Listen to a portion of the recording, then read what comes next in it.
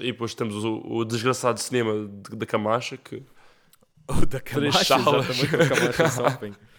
Do Camacha Shopping, que no fim da vida daquilo era para aí €1 para ver um dos sério? filmes. Sim, era €1 por filme.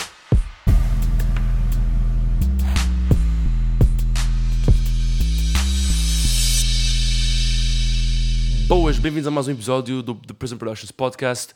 Hoje trago-vos aqui mais uma vez o Clyde, mas com uma pessoa aqui nova. Não é nova ao mundo do trabalho, o André. Não é o André Ventura, mas sim o André Moniz Vieira. Clyde, queres introduzir o André Moniz Vieira? Com certeza. André é um filmmaker e criador de conteúdo madeirense. Ele é fundador da Pop Six Studio, ele é cinematógrafo com profissão, é podcaster também, conhecido com Relampada, um podcast muito conhecido na Madeira, e também tem background em design graphic, uma coisa que eu acho muito interessante e também quero falar com ele sobre isso daqui a pouco. Então, antes de mais, temos de falar dos filmes que eu e o Clyde recomendamos um ao outro. Eu recomendei ao Clyde The Black Swan e o Clyde recomendou-me A Ghost Story. Por isso vou dar agora a palavra ao Clyde para ele falar um pouco do filme que eu lhe recomendei. Ok. Pronto, eu vi Black Swan a semana passada e eu adorei. Eu achei que foi um filme incrível do Darren Aronofsky e foi um filme muito psicológico, uma coisa que eu apreciei imenso. Foi uma coisa que me fez pensar acerca de muitos temas que eu nunca pensei que ia estar a pensar. E foi sem dúvida um filme de terror.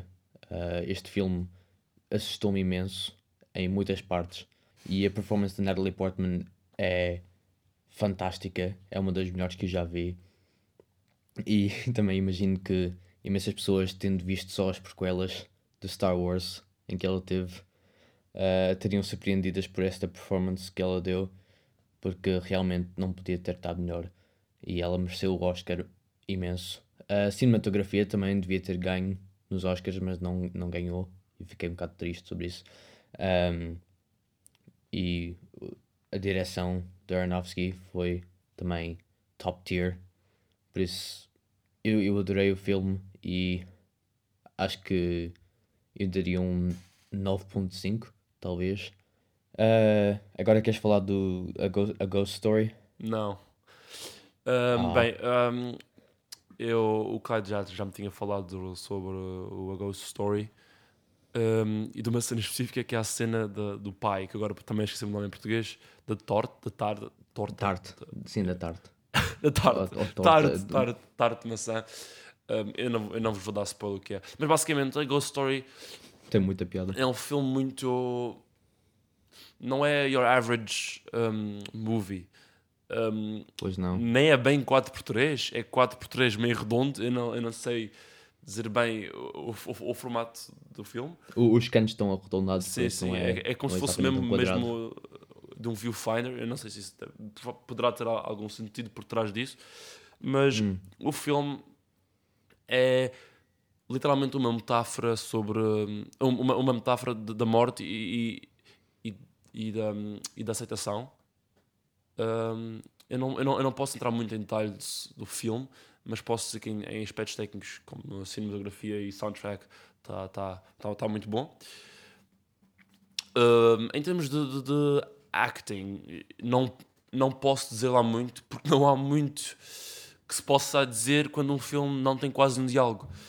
E acho que isso é uma experiência muito interessante, ver um filme onde o diálogo é a parte que provavelmente menos há no filme. Há 2 ou 3 cenas com um pouco de diálogo que no total devem dar 5, 6, 7 minutos do filme. E o filme tem 1h30. E o filme é muito, muito visual. E se vocês chegarem a ver este filme, recomendo-vos muito a ter paciência, porque apesar de haver shots parados longos durante 5 minutos ou 6 minutos, vale a pena, porque é uma história muito visual. Exatamente. Que no fim tem um impacto muito forte e esclareceu-me várias coisas da vida. Acabou por Especialmente se tornar um dos meus filmes favoritos. aceitar a morte e o processo por detrás de perder alguém, não só da perspectiva de quem morre, não, de quem sobrevive, de quem... não só da perspectiva de quem teve alguém morrer na sua vida, mas também da perspectiva de alguém que morreu. Também exploram lá de uma maneira assim um pouco mais conceitual para onde é que as pessoas vão depois da morte, presumo eu.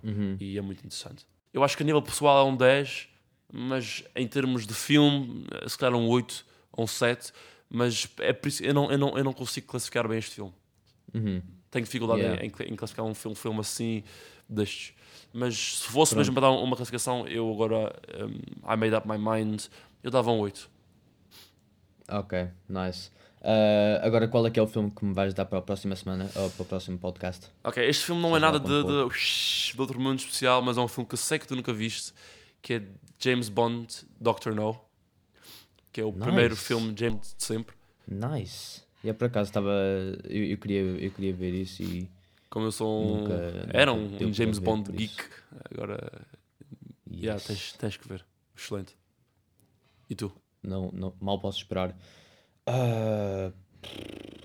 Vai ser Incendie de Denis Villeneuve. Um filme um pouquinho mais difícil de ver, mas muito hard-hitting. E o twist no final é dos melhores que eu já vi. Talvez o melhor. Exatamente. Prontos, passamos então agora para o que realmente interessa. Olá, André. Olá. Epá! Temos aqui o nosso André connosco. Cá estamos. Só pela maneira que ele começou, só pela primeira palavra já se dá para perceber que ele é um filmmaker. Porquê? Mas porquê? Não sei, é muito... Entusiasmo. Entusiasmo. Okay. A energia. Que os filmmakers costumam ser pessoas assim, energéticas e sempre entusiasmadas. Não tenho a certeza. Pois, os editores e os prescistas, acho que é assim que se chama, também não.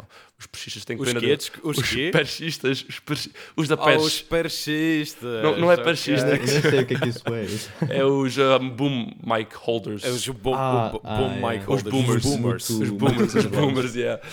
Então, André, fala-nos um pouco sobre ti, as tuas origens, como é que começou este interesse pelo mundo do cinema? O interesse pelo mundo do cinema. E não só, também as tuas origens, claro. Sim. O cinema é uma coisa que veio um bocadinho mais tarde. Veio através do meu irmão, por acaso. O meu irmão começou a desenvolver um interesse em ver filmes, consumia muitos filmes. Na altura que ele tinha 14 anos, ele começou a ver um filme por dia, depois tornou-se 2, depois tornou-se 3, e etc. E foi através do entusiasmo dele que também comecei-me a interessar pelo mundo do cinema. O mundo do vídeo já é um bocadinho anterior a isso. Eu já fazia vídeos desde 2007, fazia vídeos para o YouTube.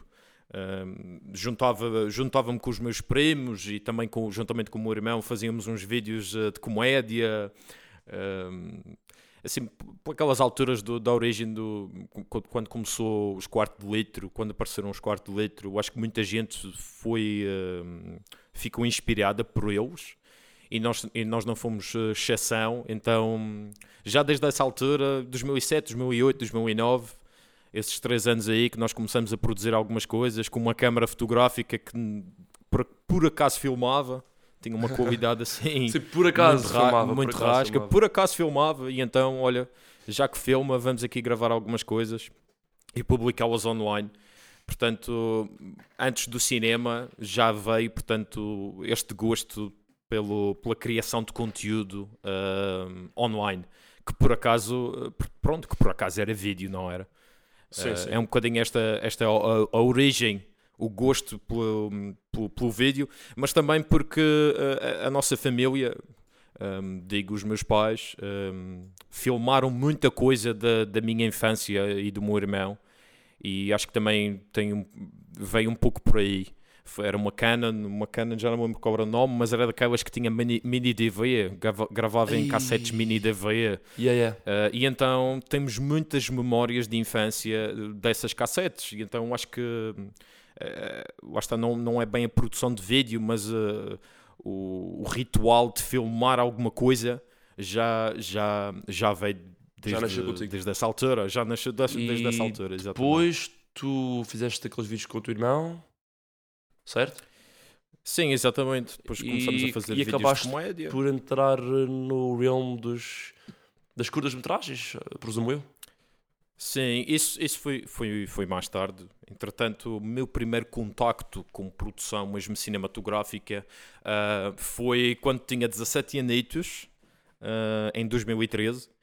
Em 2013, pronto, já tinha feito os vídeos com o meu irmão, já tínhamos feito umas produções aqui e acolá, mas em 2013, e também já tinha havido aqui tentativas da minha parte de fazer um canal de YouTube meu próprio, fazer vlogs, assim, talking heads, mesmo a falar para a câmara.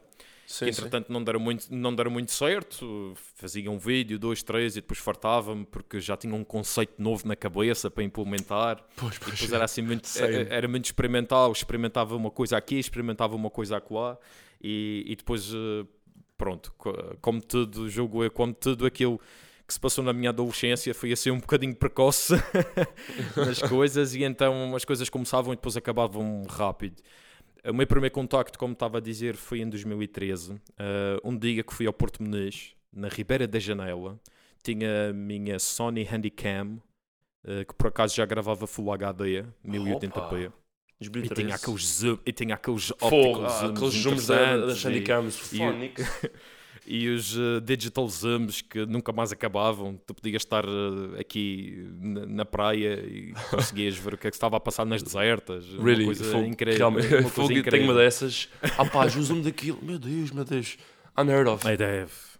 Unheard of completamente. E então estava com ela na mão, os meus pais estavam a acampar. Ou aliás, eles estavam a visitar uns amigos que estavam a acampar, portanto, no centro de acampamentos de lá da Ribeira da Janela, e tinha muito tempo para queimar. E então, como eu era, pronto, aborrecia-me facilmente, olha, peguei na câmara e eu pensei, por que não fazer um filme daqueles estilo found footage? Tipo Blair Witch Project. Na altura também já tinha visto um filme que tinha gostado bastante, que era o REC, que é um filme espanhol. Não sei se vocês já viram alguma vez. Já ouvi falar. Sim, senhor, já ouvi falar. Era o REC, exatamente. Tem 4 filmes, mas eu julgo que o primeiro e o segundo são os únicos que ainda valem a pena. Tem assim algum filme que foi assim a tua inspiração? A minha inspiração foi, de facto, para começar este tal filme que fiz na Ribeira da Janela, foi este REC. E já tinha ouvido falar do Blair Witch Project, mas não o tinha visto na altura. Então, depois de ver o REC, tornou-se o meu filme favorito na altura. Também os meus standards não eram assim grande coisa, nem a minha sensibilidade artística. Mas o REC, de facto, foi um filme que falou comigo e eu disse, eu consigo fazer uma coisa assim deste género. E tinha lá um túnel daqueles antigos assim empedrados e tudo, lá na Ribeira da Janela. E a primeira vez que tinha passado naquele túnel, eu tinha reparado numa coisa bastante curiosa, que era aquilo, quando tu estás a andar lá dentro, faz uma espécie de ilusão de ótica, optical illusion, em que parece que falta pouco tempo para tu chegares ao fim do túnel, mas na realidade ainda faltam umas grandes passadas para chegar a isso. Sim. Ou seja, parece que é mesmo ali a saída, mas só passado uns 10 minutos é que de facto chegas à saída. E então pensei, por que não fazer um filme em que este rapaz, curioso, não é? Entra neste túnel, porque tinha ouvido falar assim de algumas histórias, alguns mitos, de que quem entrava naquele túnel já não saía mais. E então... a ideia era que o personagem que estava a gravar tudo isto, entrava dentro do túnel e já não saía mais do túnel, porque o túnel era infinito e quando entravas lá dentro, davas umas passadas, querias voltar para trás e não conseguias voltar para trás porque era infinito. Sim. Aquela tal questão da ilusão de ótica.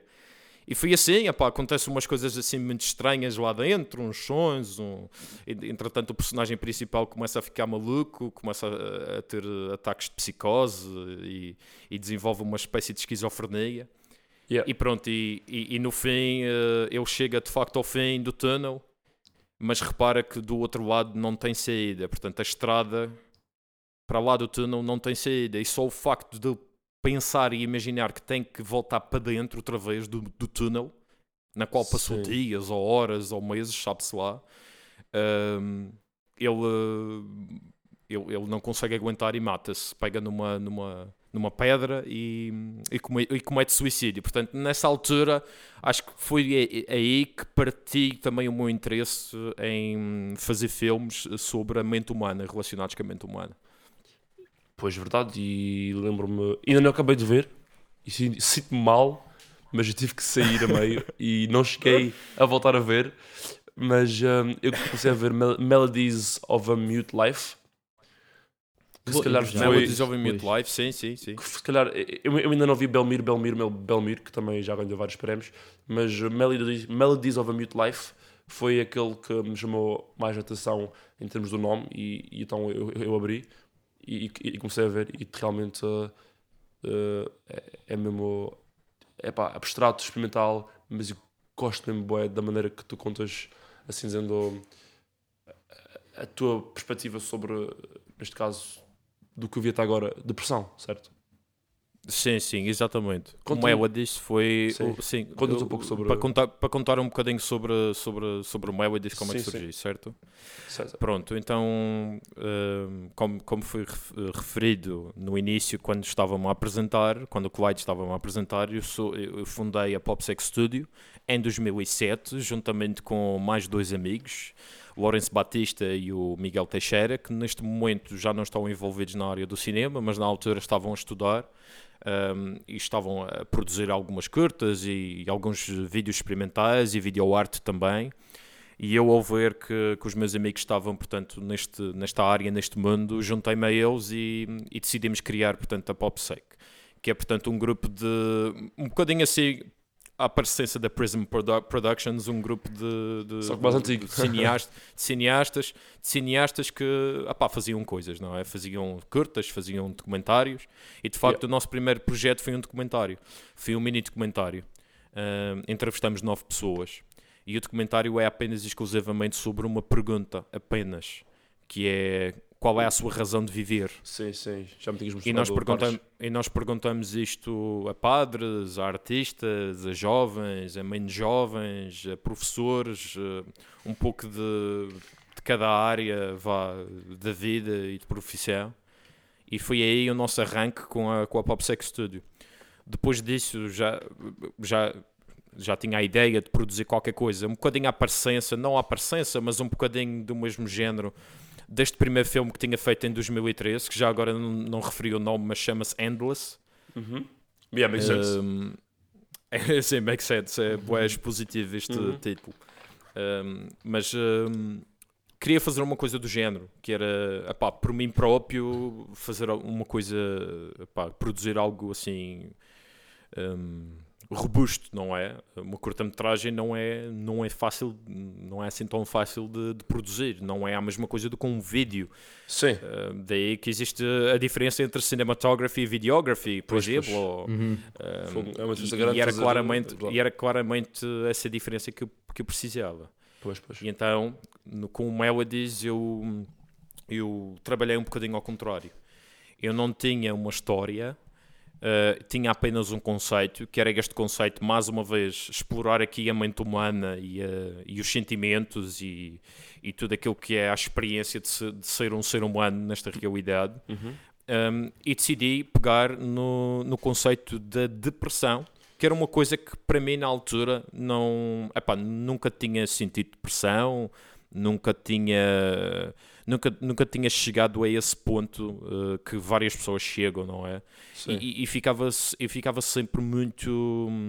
questionava-me sempre quando acontecia, infelizmente, aquelas situações em que havia pessoas que se suicidavam cá na ilha, porque é uma coisa um bocadinho recorrente e é uma coisa que, por acaso, é um grande problema que muita gente não está a falar. Porque de facto há muita gente que se joga de pontes e de ribeiras e aqui na ilha por causa de variadas coisas, e quando isso acontecia e aparecia notícias relacionadas com isso, eu questionava-me sempre o que é que leva uma pessoa a querer acabar com a sua própria vida, e comecei a estudar sobre o assunto. Como não tinha sentido em primeira pessoa, tinha que perceber de outra maneira. E então fui estudar e falando também com pessoas que já passaram por depressões e tudo mais, criei assim uma ideia do que é que seria, portanto, este sentimento de depressão.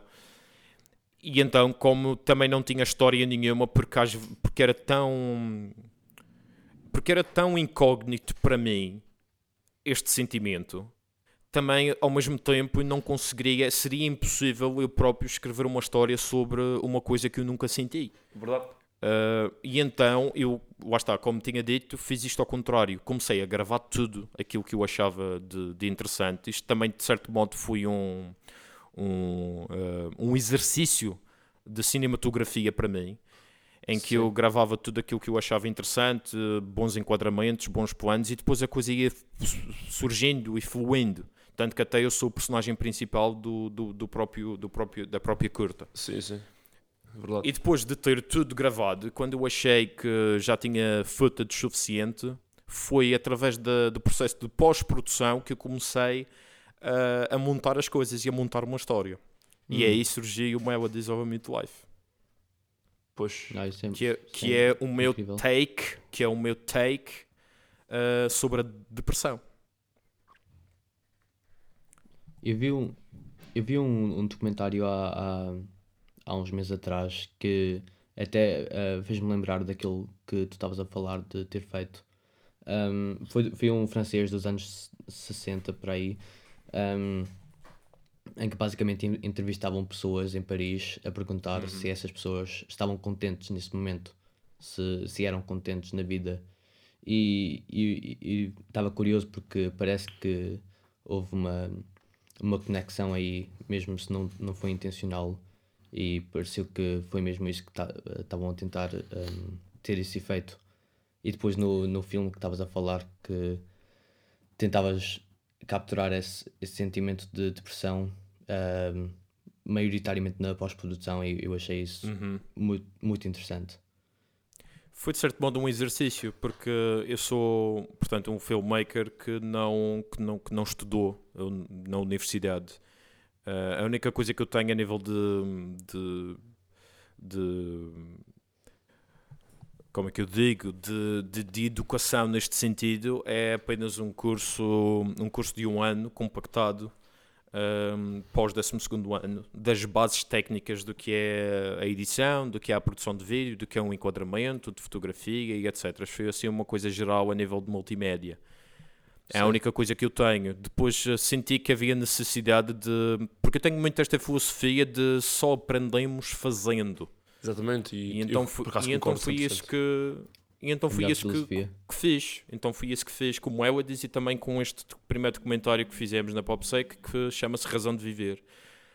Mas é curioso estares a dizer isso, Clyde, desse documentário francês.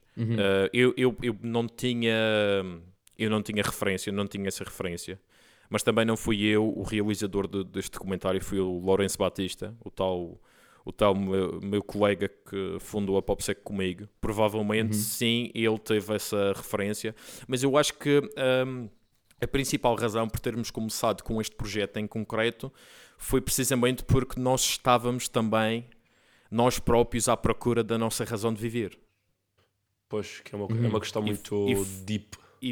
E foi um exercício de estarmos a perguntar isto às pessoas que nós também, como filmmakers e cineastas, estávamos também a tentar exercer, à procura, à busca da nossa própria razão de viver. Exato. Yep. E depois tu fizeste o Belmir. Eu acho que fizeste alguns antes disso, mas depois com o teu irmão, acho que foi o teu primeiro projeto com o teu irmão, assim grande. Belmir. Sim, antes do Belmir, eu já tinha realizado uma curta chamada Dada. Sim, a Dada. Pois. que é uma curta experimental. Aliás, eu acho que o nosso background é todo ele experimental, porque lá está, mais uma vez aquela filosofia do aprendemos fazendo. Eu acho que todos os projetos mais antigos foram mesmo esse, foram mesmo de aprendizagem, e eu acho que sem isso nós não conseguiríamos, não conseguiria nem eu próprio fazer isto de profissão. Não vivo do cinema, mas vivo da videografia, que é parecido. Mas o Dada foi o projeto que eu, em conjunto com o meu irmão, nós realizamos. É uma curta experimental sobre o movimento dadaísta, um movimento artístico dos anos 20. E também ele um bocadinho assim esquizofrénico quase. Sim, verdade. E tipo, há partes que é como se fosse dadaísmo em vídeo, basicamente. Exato. É um vídeo Dada. Por acaso tu estás a falar disso e é curioso, porque visto ser o primeiro projeto cinematográfico com o meu irmão, e nós os dois estávamos ambos a realizá-lo, nós tínhamos duas visões diferentes do que o filme seria.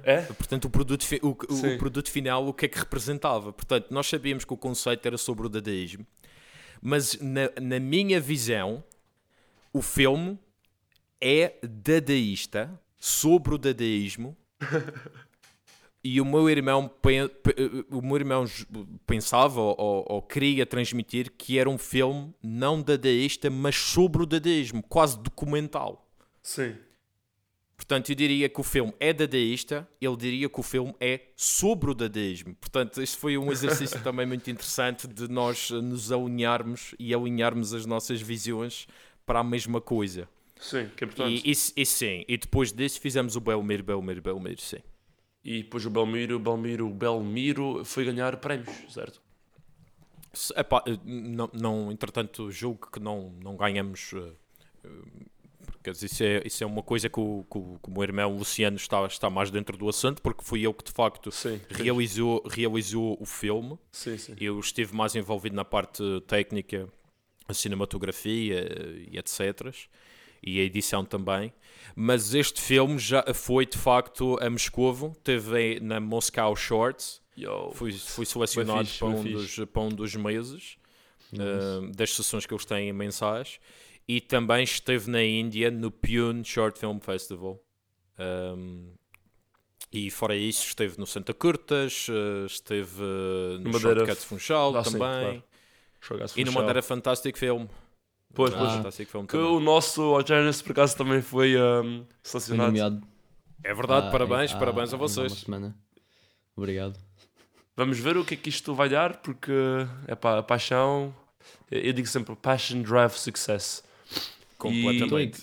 E estou a gostar imenso de estar a meter filmes em festivais, porque é uma experiência completa que eu ainda não tinha tido antes. Depois a Prison Productions, tipo, estamos a tentar cada ano fazer coisas assim diferentes, novas, e este ano calhou a ser como o Eterno filme grande assim para festivais. E como eu disse, passion drive success, e vocês... Sim, completamente. Epá, eu olho para vocês e vejo-me a mim e aos meus colegas no início da Pop Sex Studio, e eu acho que é fantástico estar a ver que outras pessoas também estão a seguir as mesmas paixões e a seguir o mesmo caminho, e isso enche-me bastante o coração.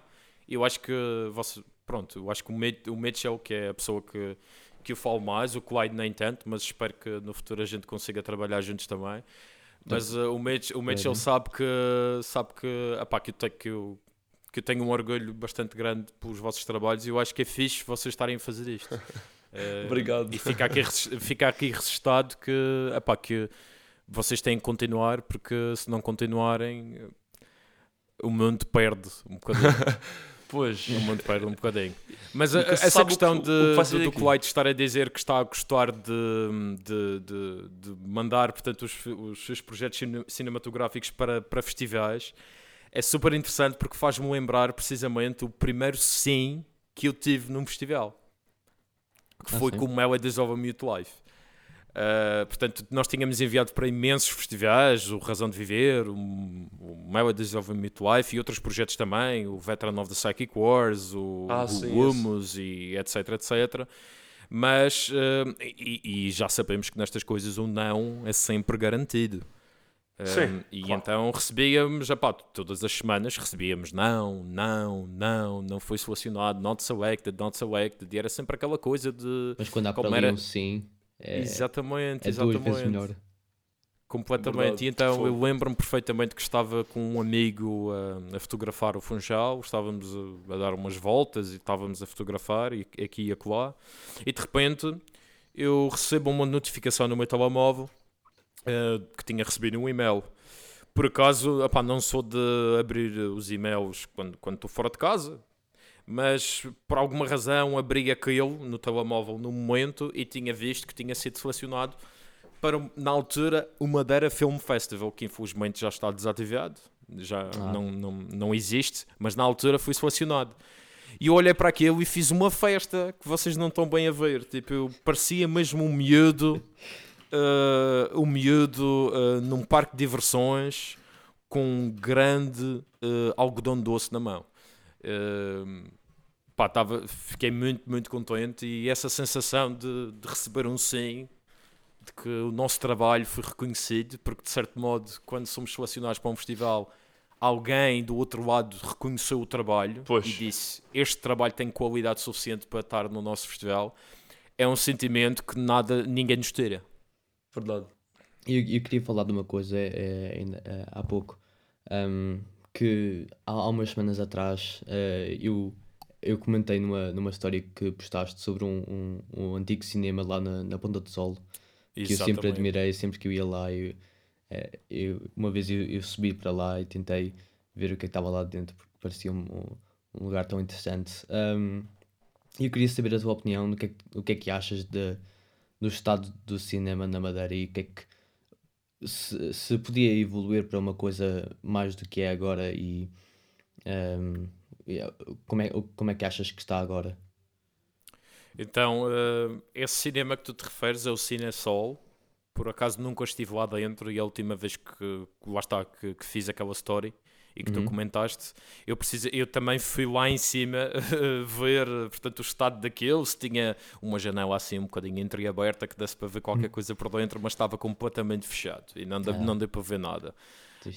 Eu acho também tenho sempre essa curiosidade.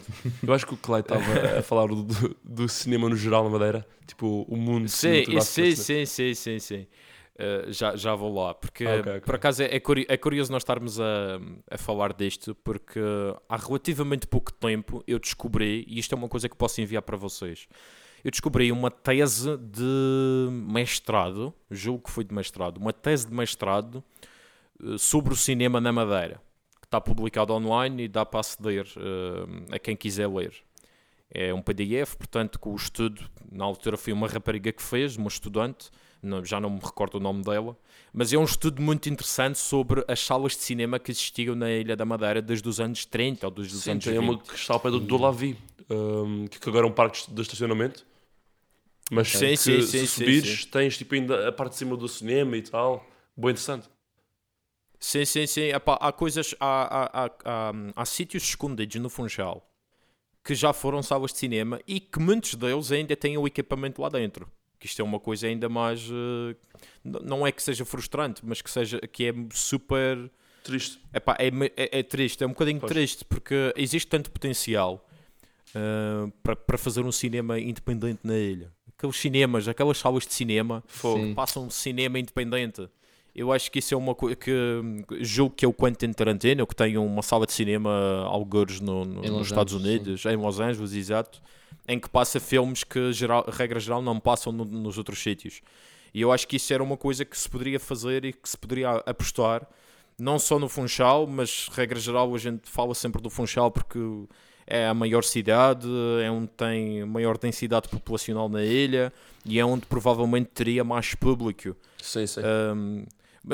Havia aí umas conversações que supostamente iriam reativar o Cinedeck. O Cinedeck era algo que havia, julgo eu, e posso estar completamente errado, e as pessoas que tiverem a ouvir isto, por favor, mandem mensagem aqui para o Mitchell e para o Clyde. Ou então para ti. Ou para mim, a corrigir o que eu estou a dizer, mas o Cinedeck O Cinedeck era uma salinha de cinema muito pequena que havia no Marina Shopping. Ih, E era no Marina Shopping que havia na altura esse Cinedeck que mostrava na altura cinema mainstream na mesma, mas apenas era uma sala ou era 2 salinhas muito pequenas. E só mudava de filme, julgo eu, de semana a semana ou de 2 em 2 semanas.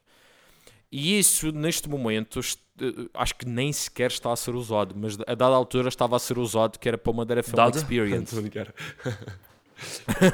Não, estava a ser usado para uma Madeira Film Experience, se não me engano. Sim, sim. E depois, entretanto, julgo que isso agora já não está em funcionamento e aquilo está assim um bocadinho ao abandono.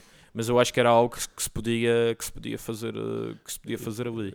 E também ouvi falar que havia uma sala de cinema, portanto, para quem vai para os lados do Lido, existe vários hotéis e vários edifícios lá. E existe um edifício que é o edifício de navio, ou uma coisa assim. Um edifício que parece um navio. E lá dentro, acho que é na parte de trás, mesmo no resto do chão, tem ainda a sala de cinema com as cadeiras, com o palco e com a tela, supostamente. Mas que está completamente alagado. Houve para lá uma infiltração de água e aquilo está assim um bocadinho unusable, mas com umas obras aquilo talvez tinha potencial. Sim. E depois temos o desgraçado cinema da Camacha, que... O da Camacha, exatamente, do Camacha Shopping. Do Camacha Shopping, que no fim da vida daquilo era para aí €1 para ver dos filmes. Sim, era €1 por filme. Isto acaba por mostrar o estado não só dos cinemas, mas do cinema na Madeira. Penso eu. Porque fico triste quando tenho amigos meus a dizer a Madeira não tem futuro para cinema. Porque eu não sei o que é que achas disso, mas tenho amigos que dizem isso. É assim, eu discordo completamente com isso de que o cinema não tem futuro na ilha. Eu acho que tem potencial mais do que futuro atualmente, porque não consigo prever o futuro, não é? Eu acho que ninguém consegue prever o futuro. Ninguém é evidente. A não ser que tu és o gajo do aquele filme Twilight Saga, aquela gaja que vê o futuro e depois aquele plot twist no fim que depois faz o filme terrivelmente terrível. Mas enfim, não vou entrar no... Eu já vi 2 vezes porque eu queria morrer. Oh meu Deus. Mas eu acho que tem muito potencial. É preciso saber apostar nos sítios certos para tal. Pois. E isso é uma coisa que infelizmente não é simplesmente do profissional da área em si que tem que fazer isso. Isso é uma coisa que advém das pessoas que têm poder decisivo, neste caso as pessoas que estão à frente dos órgãos políticos, os órgãos governamentais da ilha. Portanto, isso é uma coisa que talvez daqui a uns anos... Mas lá está, é preciso também haver programação cultural sobre isso. É preciso haver sessões de cinema a acontecer, eventos, film festivals, coisa que agora está em decréscimo na ilha. Pois, isso é um a dada altura nós tínhamos o Madeira Film Festival no Teatro Baltasar Dias. Nós tínhamos o Santa Curtas em Santa Cruz. Tínhamos o Machicurtas em Machico. Tínhamos os filmes no terraço, num dos hotéis que já não me recordo o nome, infelizmente, que era perto da Praça Amarela. Nós tínhamos e ainda temos o Madeira Fantastic Film Fest, que está associado à Universidade da Madeira. Tínhamos o Shortcut de Funchal. E antes do Madeira Film Festival tivemos o Funchal Film Fest. Pois, lembro-me disso. Portanto, já houve atividade de cinema na ilha. É capaz de surgir mais coisas relacionadas com isso. E é aí que também os profissionais da área entram. É propor projetos de divulgação ou de expansão da cultura cinematográfica que existe por aí. É verdade, ainda existe os screenings Funchal no Fórum Madeira. Todos os sábados existe um filme que, regra geral, não vem para os cinemas da ilha. Que isso também é outra coisa, que existem muitos filmes que nem vêm para a ilha. Pois é. Isso é outra questão. Exatamente. Por acaso surpreendeu-me. E às vezes nem tão indie, Clyde. Às vezes nem tão indie assim e não vêm. Pois, eu surpreendi-me quando o Wes Anderson, no filme dele, o French Dispatch, por acaso esteve nos cinemas e fiquei surpreendido porque eu acho que até agora nunca meteram filmes do Wes Anderson aqui na Madeira. Pois, porque acho que isto foi o mais mainstream que ele já fez.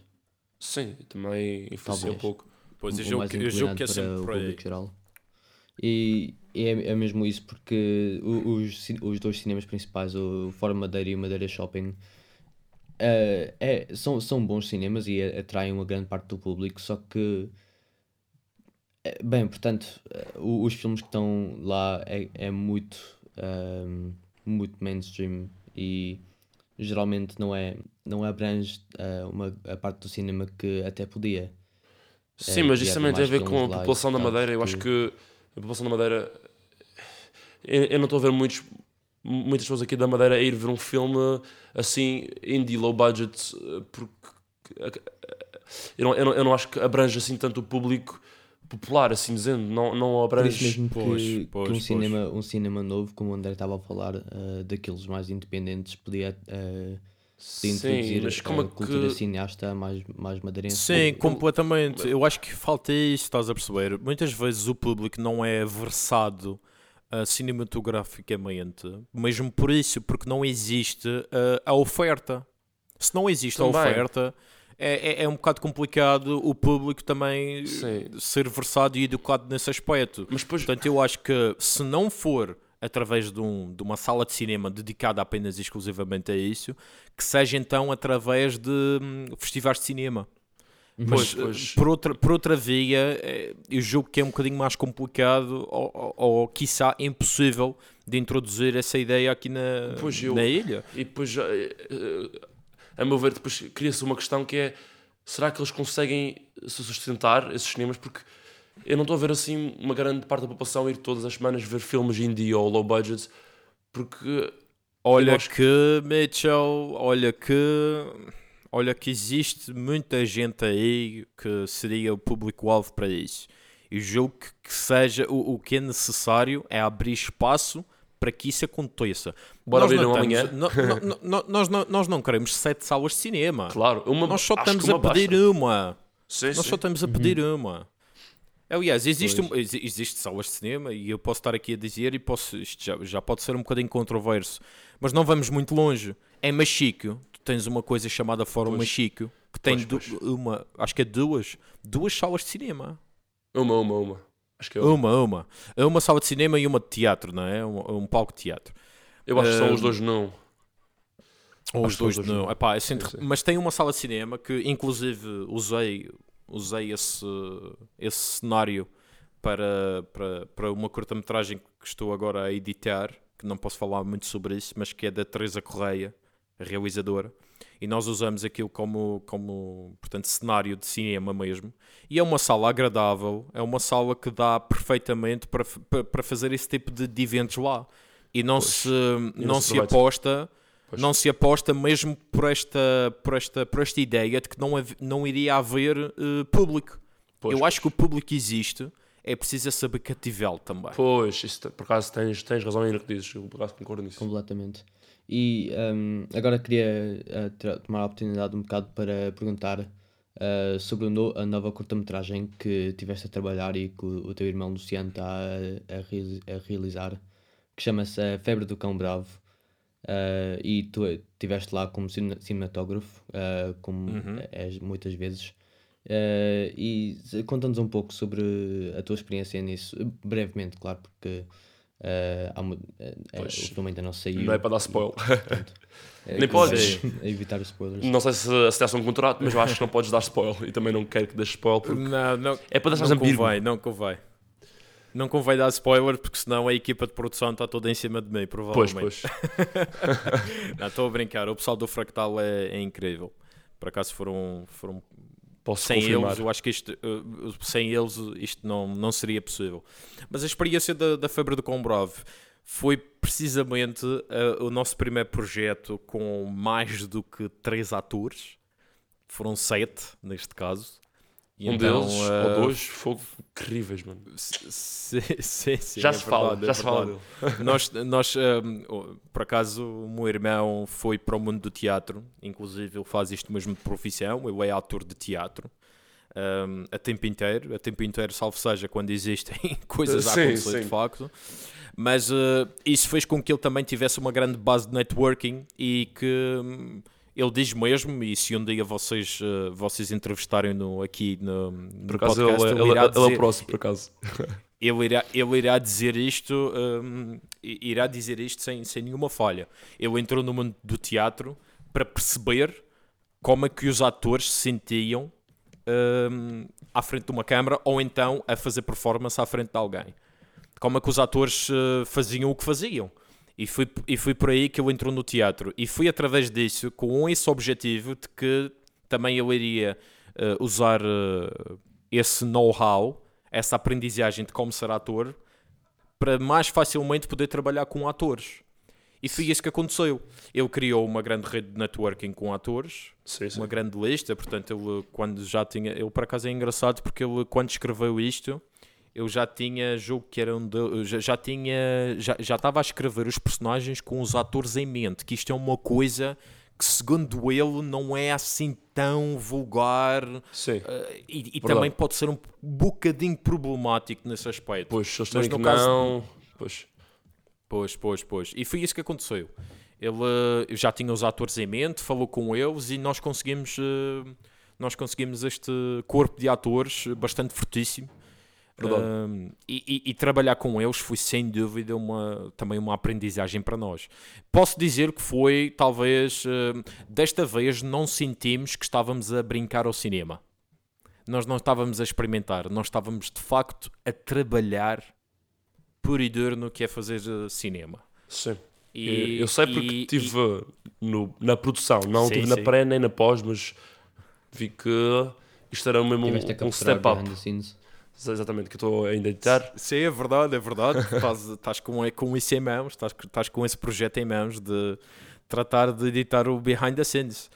Mas sim, o Mitchell esteve lá connosco e não tiveste todos os dias, mas tiveste em alguns e sim. Não sei do teu ponto de vista o que é que tu achaste. Claro que como eu estava tão imersive, como eu estava tão imergido na cena, provavelmente muita coisa passou-me ao lado e a nível geral não consegui perceber a vibe da coisa, mas we worked our asses off. Definitely, e é assim em todas as curtas-metragens.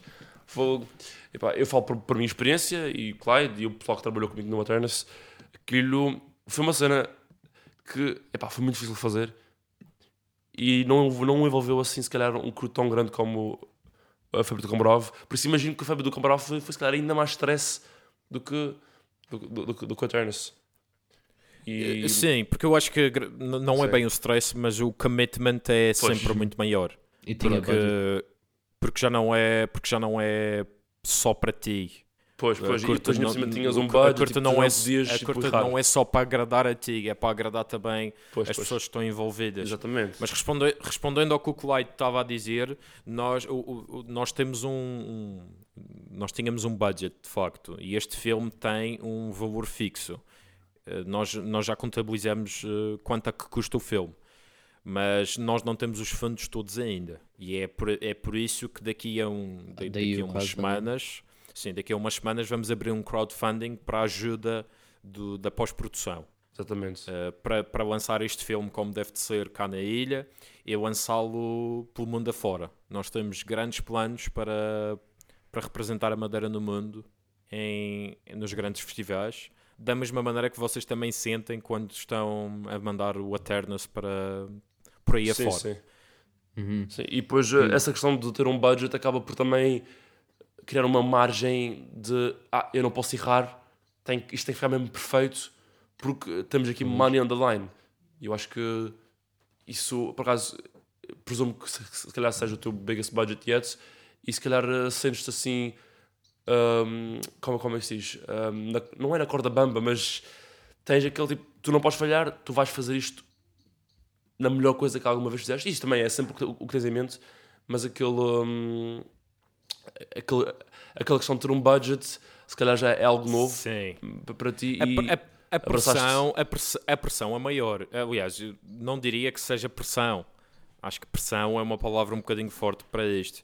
Mas a responsabilidade é maior, sem dúvida. E todos nós estávamos focadíssimos em fazer o nosso melhor trabalho. E os atores foram incríveis. Todos eles. Eu não consigo dar primazia a um em específico. Provavelmente o Luciano dará, mas também eu julgo que não. Eu julgo que nós ficamos muito satisfeitos com as escolhas do Luciano. Eu próprio fiquei muito satisfeito. Aquilo que vi da câmara, deste lado como cinematógrafo, estava tudo muito noutro nível. Era outro nível. Nós já estava. Eu sentia que este projeto é um projeto num nível superior a todos os outros que nós já fizemos. E então, com isso, foi sem dúvida uma nova experiência para mim, para o Luciano, para os próprios atores. É incrível e muito heartwarming termos os atores a dizer que este foi a maior produção e a produção mais bem preparada e mais organizada que eles já tiveram na sua vida. E foi que realmente os atores também... E isso para mim já vale tudo. Sim. Já vale tudo. E também os atores foram excelentes, eu vou dizer da minha parte. Os atores todos nesse projeto estão de parabéns. Do que eu vi, estão todos de parabéns. E os atores realmente fizeram um muito bom trabalho. Eu acho que dos atores, e se for agora para falar em cada um deles, a grande revelação para nós foi o Pedro Pisco. Verdade. O Pedro Pisco foi uma revelação para todos nós. Já tinha visto uma peça de teatro na qual eu tinha participado, aliás duas peças de teatro, e sempre vi o Pedro como um ator assim de expressões, um ator de intensidade, e vê-lo aqui em contexto de cinema foi para mim revelador, porque ele tem mesmo muito talento. Ele tem mesmo muito talento, e muitos parabéns a ele e ao Luciano, pelo Luciano também ter feito um personagem que se encaixava bem com ele, apesar de que o Pedro já disse que não foi um personagem muito fácil para ele interpretar, porque ele não se consegue rever em quase nada do personagem na sua vida pessoal, mas eu acho que a vibe que ele transmite como ator encaixou que nem uma luva. Fogo. Para não falar também das raparigas, a Maria Verga e a Carolina Andrade têm um talento enorme, e eu só espero que este filme também tenha contribuído para o portfólio delas e para elas também evoluírem como atrizes. A Sandra também, incrível. O Isaías Viveiros, sempre capaz e lá está, talento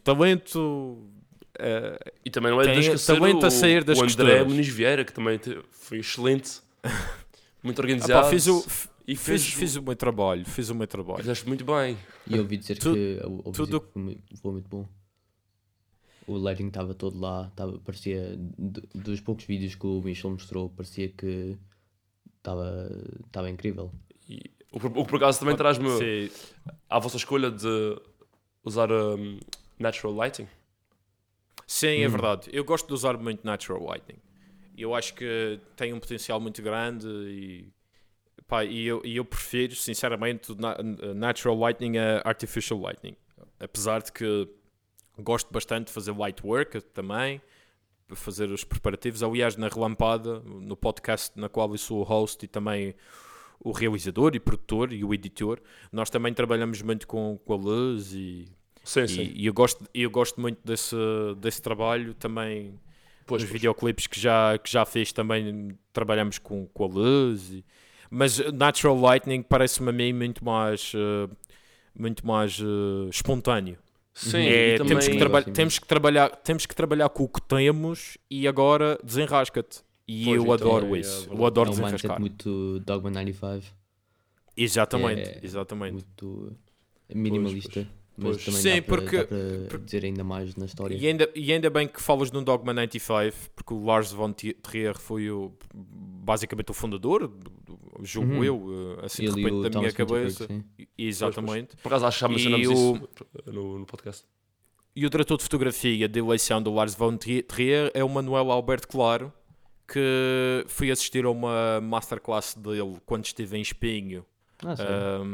Sim, quando estive em Espinho, estive lá para o festival Fest, New Directors, New Films, ou New Films, New Directors, já não me recordo. Estive lá em 2019 e uma das masterclasses era com ele. E a partir daí comecei a consumir tudo aquilo que o Manuel tinha feito. E eu acho que também uma das minhas inspirações a nível cinematográfico é sem dúvida ele. Diria também o Jared Blaschke e o Greg Fraser. São grandes. E claro, sem dúvida, o pai de todos os cinematógrafos, o Roger Dickens, também está sempre lá presente. O Bordeaux é o GOAT. É o GOAT. É o GOAT, está sempre lá. Greatest of all time. Yes. Dizes? E para concluir, queria perguntar se tens algum conselho para pessoas que estão a começar na indústria a fazer filmes, ou nem mesmo na indústria, só estão a fazer filmes por si para desenvolver o talento. Se tinhas algum conselho para eles? O meu conselho é verem muitos filmes. Eu acho que ver filmes é já uma escola. E pegando nas palavras do meu irmão, a maior escola que ele teve foi sem dúvida à frente do televisor. Enquanto via os filmes. E eu acho que esse é um dos conselhos que eu tenho a dar. E outro conselho é fazer e mostrar. Pois, eu estive a falar sobre isto contigo, que é arranjar um balanço entre os dois. É ver e também fazer, porque só fazer e não ver, acabas por não ver os teus erros e também acabas por não evoluir assim a tua capacidade crítica e de imaginar o que queres fazer. Mas só veres e não fazeres, não vais conseguir ter a prática para fazeres o que tu viste. Precisa ter um balanço dos dois. E também fazer ao contrário, porque só fazer e não ver. Porque também isso é uma coisa que eu conheço muita gente que faz mais do que vê. E pronto, também, lá está, o balanço é o segredo. Eu também comecei por fazer sem ver. E depois é que comecei a ver. Portanto, é sem dúvida o balanço, porque senão depois ficas a dever ao universo. Se tu só consomes e não produzes, então não faz, ficas sempre em dívida. E se há coisa que eu detesto é ficar em dívida com as pessoas, não só em particular e comigo mesmo. Ficar em dívida comigo mesmo não é nada bom. E então, eu vejo filmes tanto quanto posso, não tanto quanto gostaria. Pois, mas também isso é uma coisa que vou mudar. Muito que vou mudar, trabalho ou que quero mudar. Com videógrafo, kind of tipo, sabes como é que é? Ver algum filme do David Lynch que sabes como é que é? Chegas a casa, vou ver um filme. Não, tenho que quitar esta coisa. Pois, exatamente. Lá vou eu, exatamente. Mas pronto, é o que é, não é? Pois, e por acaso tínhamos falado há uma semana, ou duas provavelmente, que o tempo passa rápido como caraças, quando eu fui buscar o footage para os behind the scenes do Febre do Cão Bravo. Nós tínhamos falado sobre também é preciso ver filmes maus. Isto é algo que o Clyde não concorda assim tanto comigo, mas eu concordo, só que não gosto de ver filmes maus assim tão frequentemente. Eu acho que ver filmes maus por escolha é um bocadinho chato. Agora, se tu estiveres a ver um filme e de repente o filme torna-se mau, tu tens que ver o filme até o fim. Isso é sem dúvida. Agora, ver um filme mau de propósito depende do filme. Se for The Room, bora lá. Se for The Room, sign me up, que eu também vejo. Completamente aceitável. Ou então um daqueles Sunday movies. Isto foi uma coisa que a Teresa Correia, a tal realizadora que eu estou a fazer o filme dela agora, estamos a editar, que ela disse: às vezes é bom ver um Sunday movie. E o que é o Sunday movie? Um Sunday movie é daqueles filmes que, pronto, são apenas exclusivamente entertaining e nada mais. Pois. Às vezes estás nesse mood, não é? Às vezes queres, tipo... Verdade. homem, estás ali, tipo, num domingo aborrecido ou com amigos. Olha que às vezes com Sim. amigos ver um filme não tão bom também pode ser divertido. Sim, tipo, eu sou uma pessoa que eu adoro ir ao cinema. Em 2019 fui umas 50 vezes ao cinema. Eu não sei, se calhar foi um pouco menos, 40 e tal, mas eu fui mesmo muito ao cinema e houve muitos filmes tipo, que, claro, tipo, na altura ninguém sabia se eram muito bons ou maus ou médios. E eu vi filmes terríveis, mas mesmo terríveis no cinema. E isso deu-me uma noção. Tiveste sorte que 2019 foi um bom ano para filmes, só que saíram todos na época dos Oscars, por isso foi quase tudo para dezembro. Pois, os melhores filmes foram mais no fim do ano.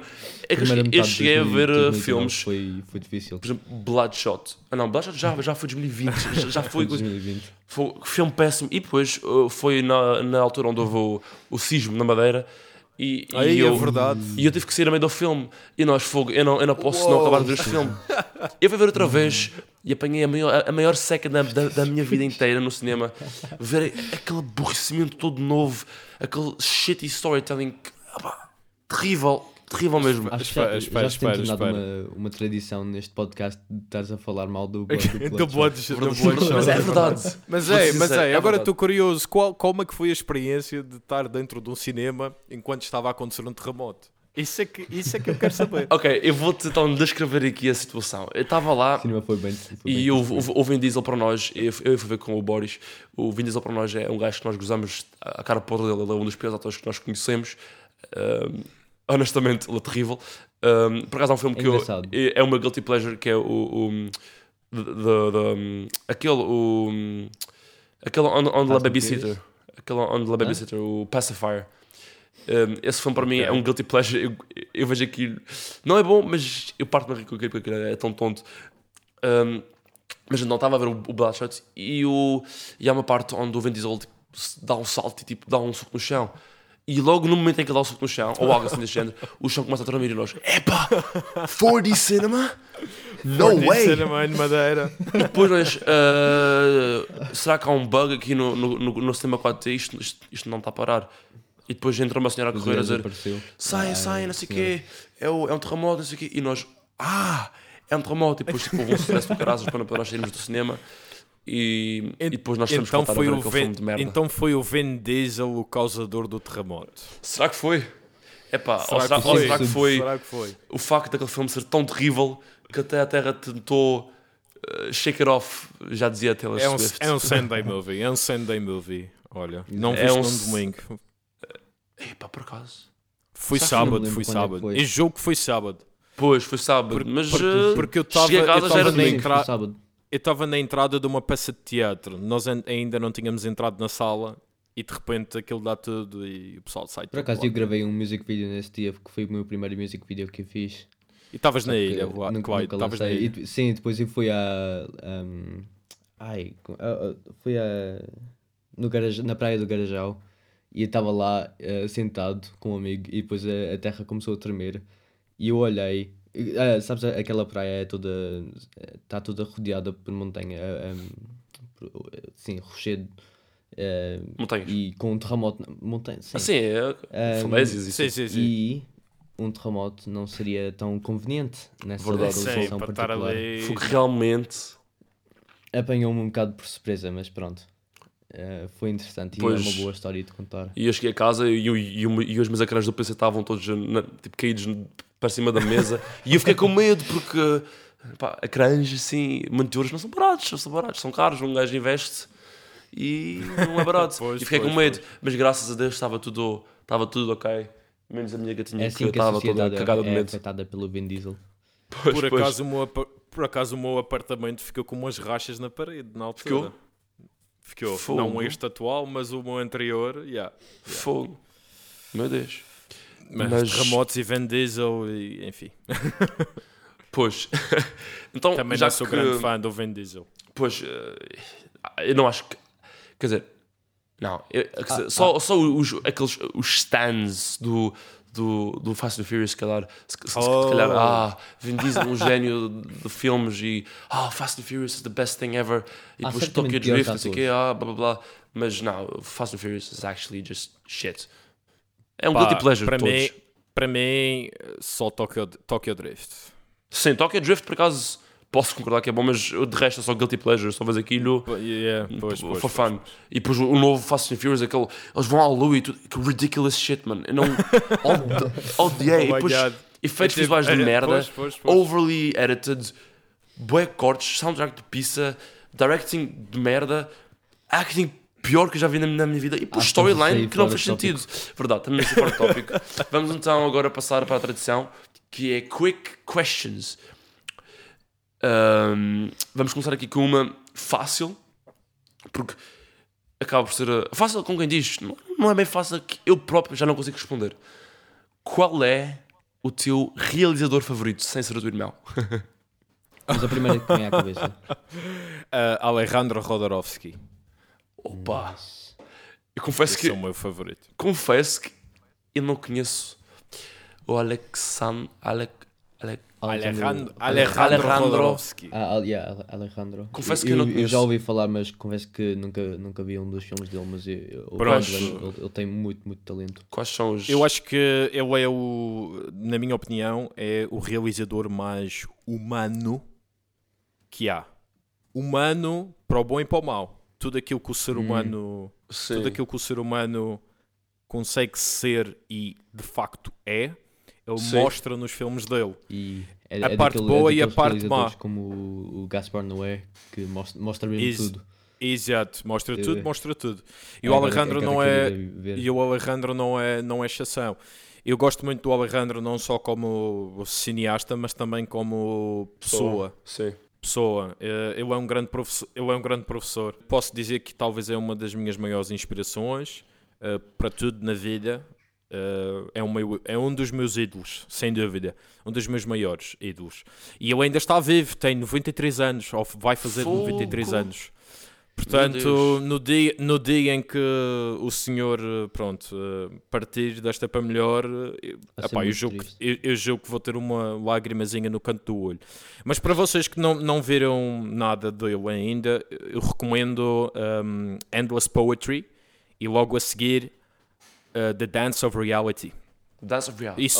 E só depois é que vocês vão para a deep stuff, como The Holy Mountain, El Topo, Santa Sangre. El Topo já ouvi falar. Acho que isso está no Mubi agora, que dá para ver, que tem uma subscrição. É curioso porque o El Topo é o primeiro Midnight Movie. Curioso que um dos work samples que eu fiz para uma universidade tem como tema principal Midnight, e tive que fazer um trabalho sobre Midnight, ambos um texto e um audiovisual, porque por acaso foi uma foto que eu fiz no Blender, não sei o que é, mas não vou entrar nisso. Vamos agora para a próxima pergunta, pode ser? E falando de pessoas que têm 90, que John Williams fez 90 há uns dias atrás, e fiquei muito contente com isso, porque ele é incrível. Preferes John Williams ou Hans Zimmer em termos de música?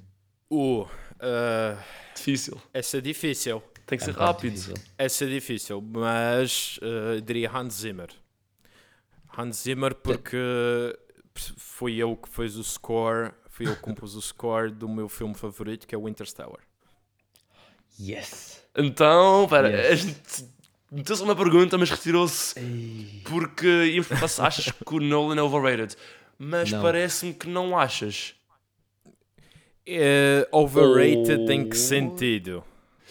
É assim, eu não gostei eu de facto não gostei de um dos últimos filmes dele, que foi o Tenet, foi ao cinema ver, e eu acho que foi a tentativa do Christopher Nolan dizer que, ou mostrar que eu sou capaz de fazer um filme de 007. Sim. E é um dos filmes mais expositional que eu já vi. É que aquele filme é baseado na exposição. Vou-te ser sincero. Eu após pensar muito, acabei por perceber eu não gostei deste filme porque é literalmente ele a jogar da cara com falas e não sei o quê. O protagonista, entre aspas, o protagonista que é mesmo o protagonista. É uma pessoa que tu não tens nenhuma conexão emocional com ele, e depois tudo o que faz é-te contado, basicamente.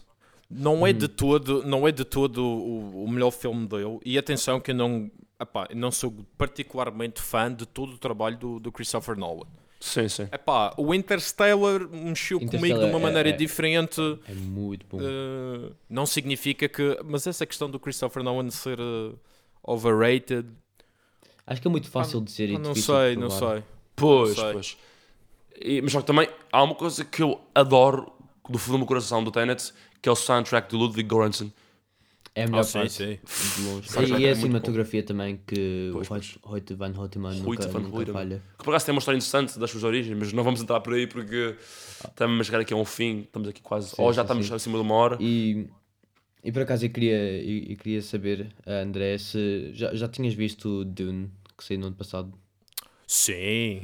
Eu não fui ver aos cinemas, ainda nem fui ver, meu Deus. Foi praticamente o maior filme que Sim. saiu para além do Homem-Aranha. E gostaste do score, do soundtrack que tinha lá? Gostei imenso do score. Eu acho que foi um trabalho incrível. Existem ali muitos motivos no score que deixam-te super engaged e prendem-te completamente ao filme. Eu acho que não só é complementar, como também faz parte da história. Eu acho que é um score que entra mesmo nas entranhas do filme. Eu acho que o filme sem score era completamente diferente. Não é, portanto, existem aqueles filmes que o score é apenas exclusivamente complementar. Com Michael Está Bay. lá para ajudar a contar a história. Eu acho que este não. Eu acho que este é parte integrante da história. Exato. E para mim foi... é incrível. O Dune, eu adorei o Dune. Sei que agora está nomeado a 10 Oscars. Mas Impressionante. faz muita pena o Denis Villeneuve não ter sido nomeado para melhor realizador. Para mim esse foi Mas bora o não entrar pecado por aí, que porque a senão vamos Academia ficar aqui a fez. falar mais uma hora.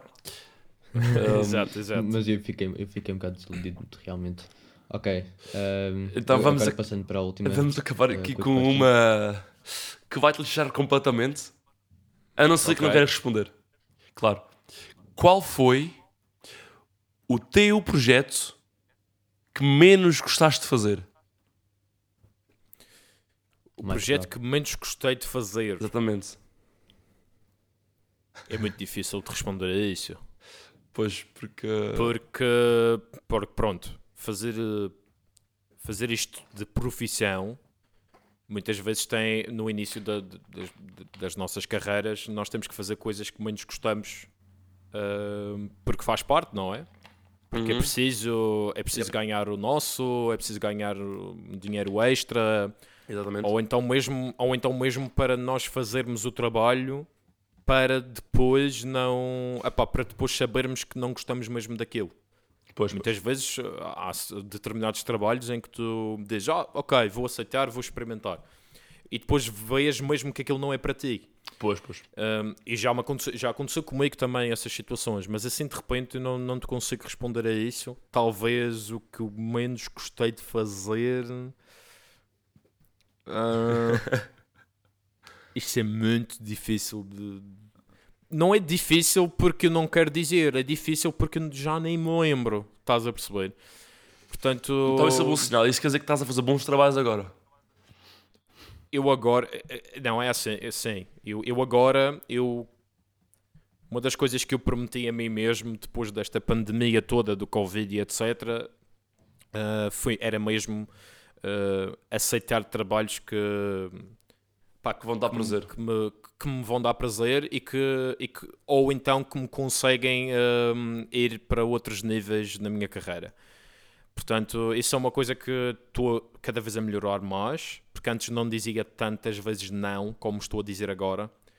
Pois, porque também agora, felizmente, e dou graças aos deuses do cinema, vamos lá dizer desta maneira, Sim. que posso-me dar ao luxo, entre aspas, de dizer não a muita coisa que eu não quero fazer. Portanto, eu não te consigo responder a isso mesmo qual foi o trabalho que menos gostei de fazer, porque de certo modo todos eles fazem parte da história da carreira de uma pessoa.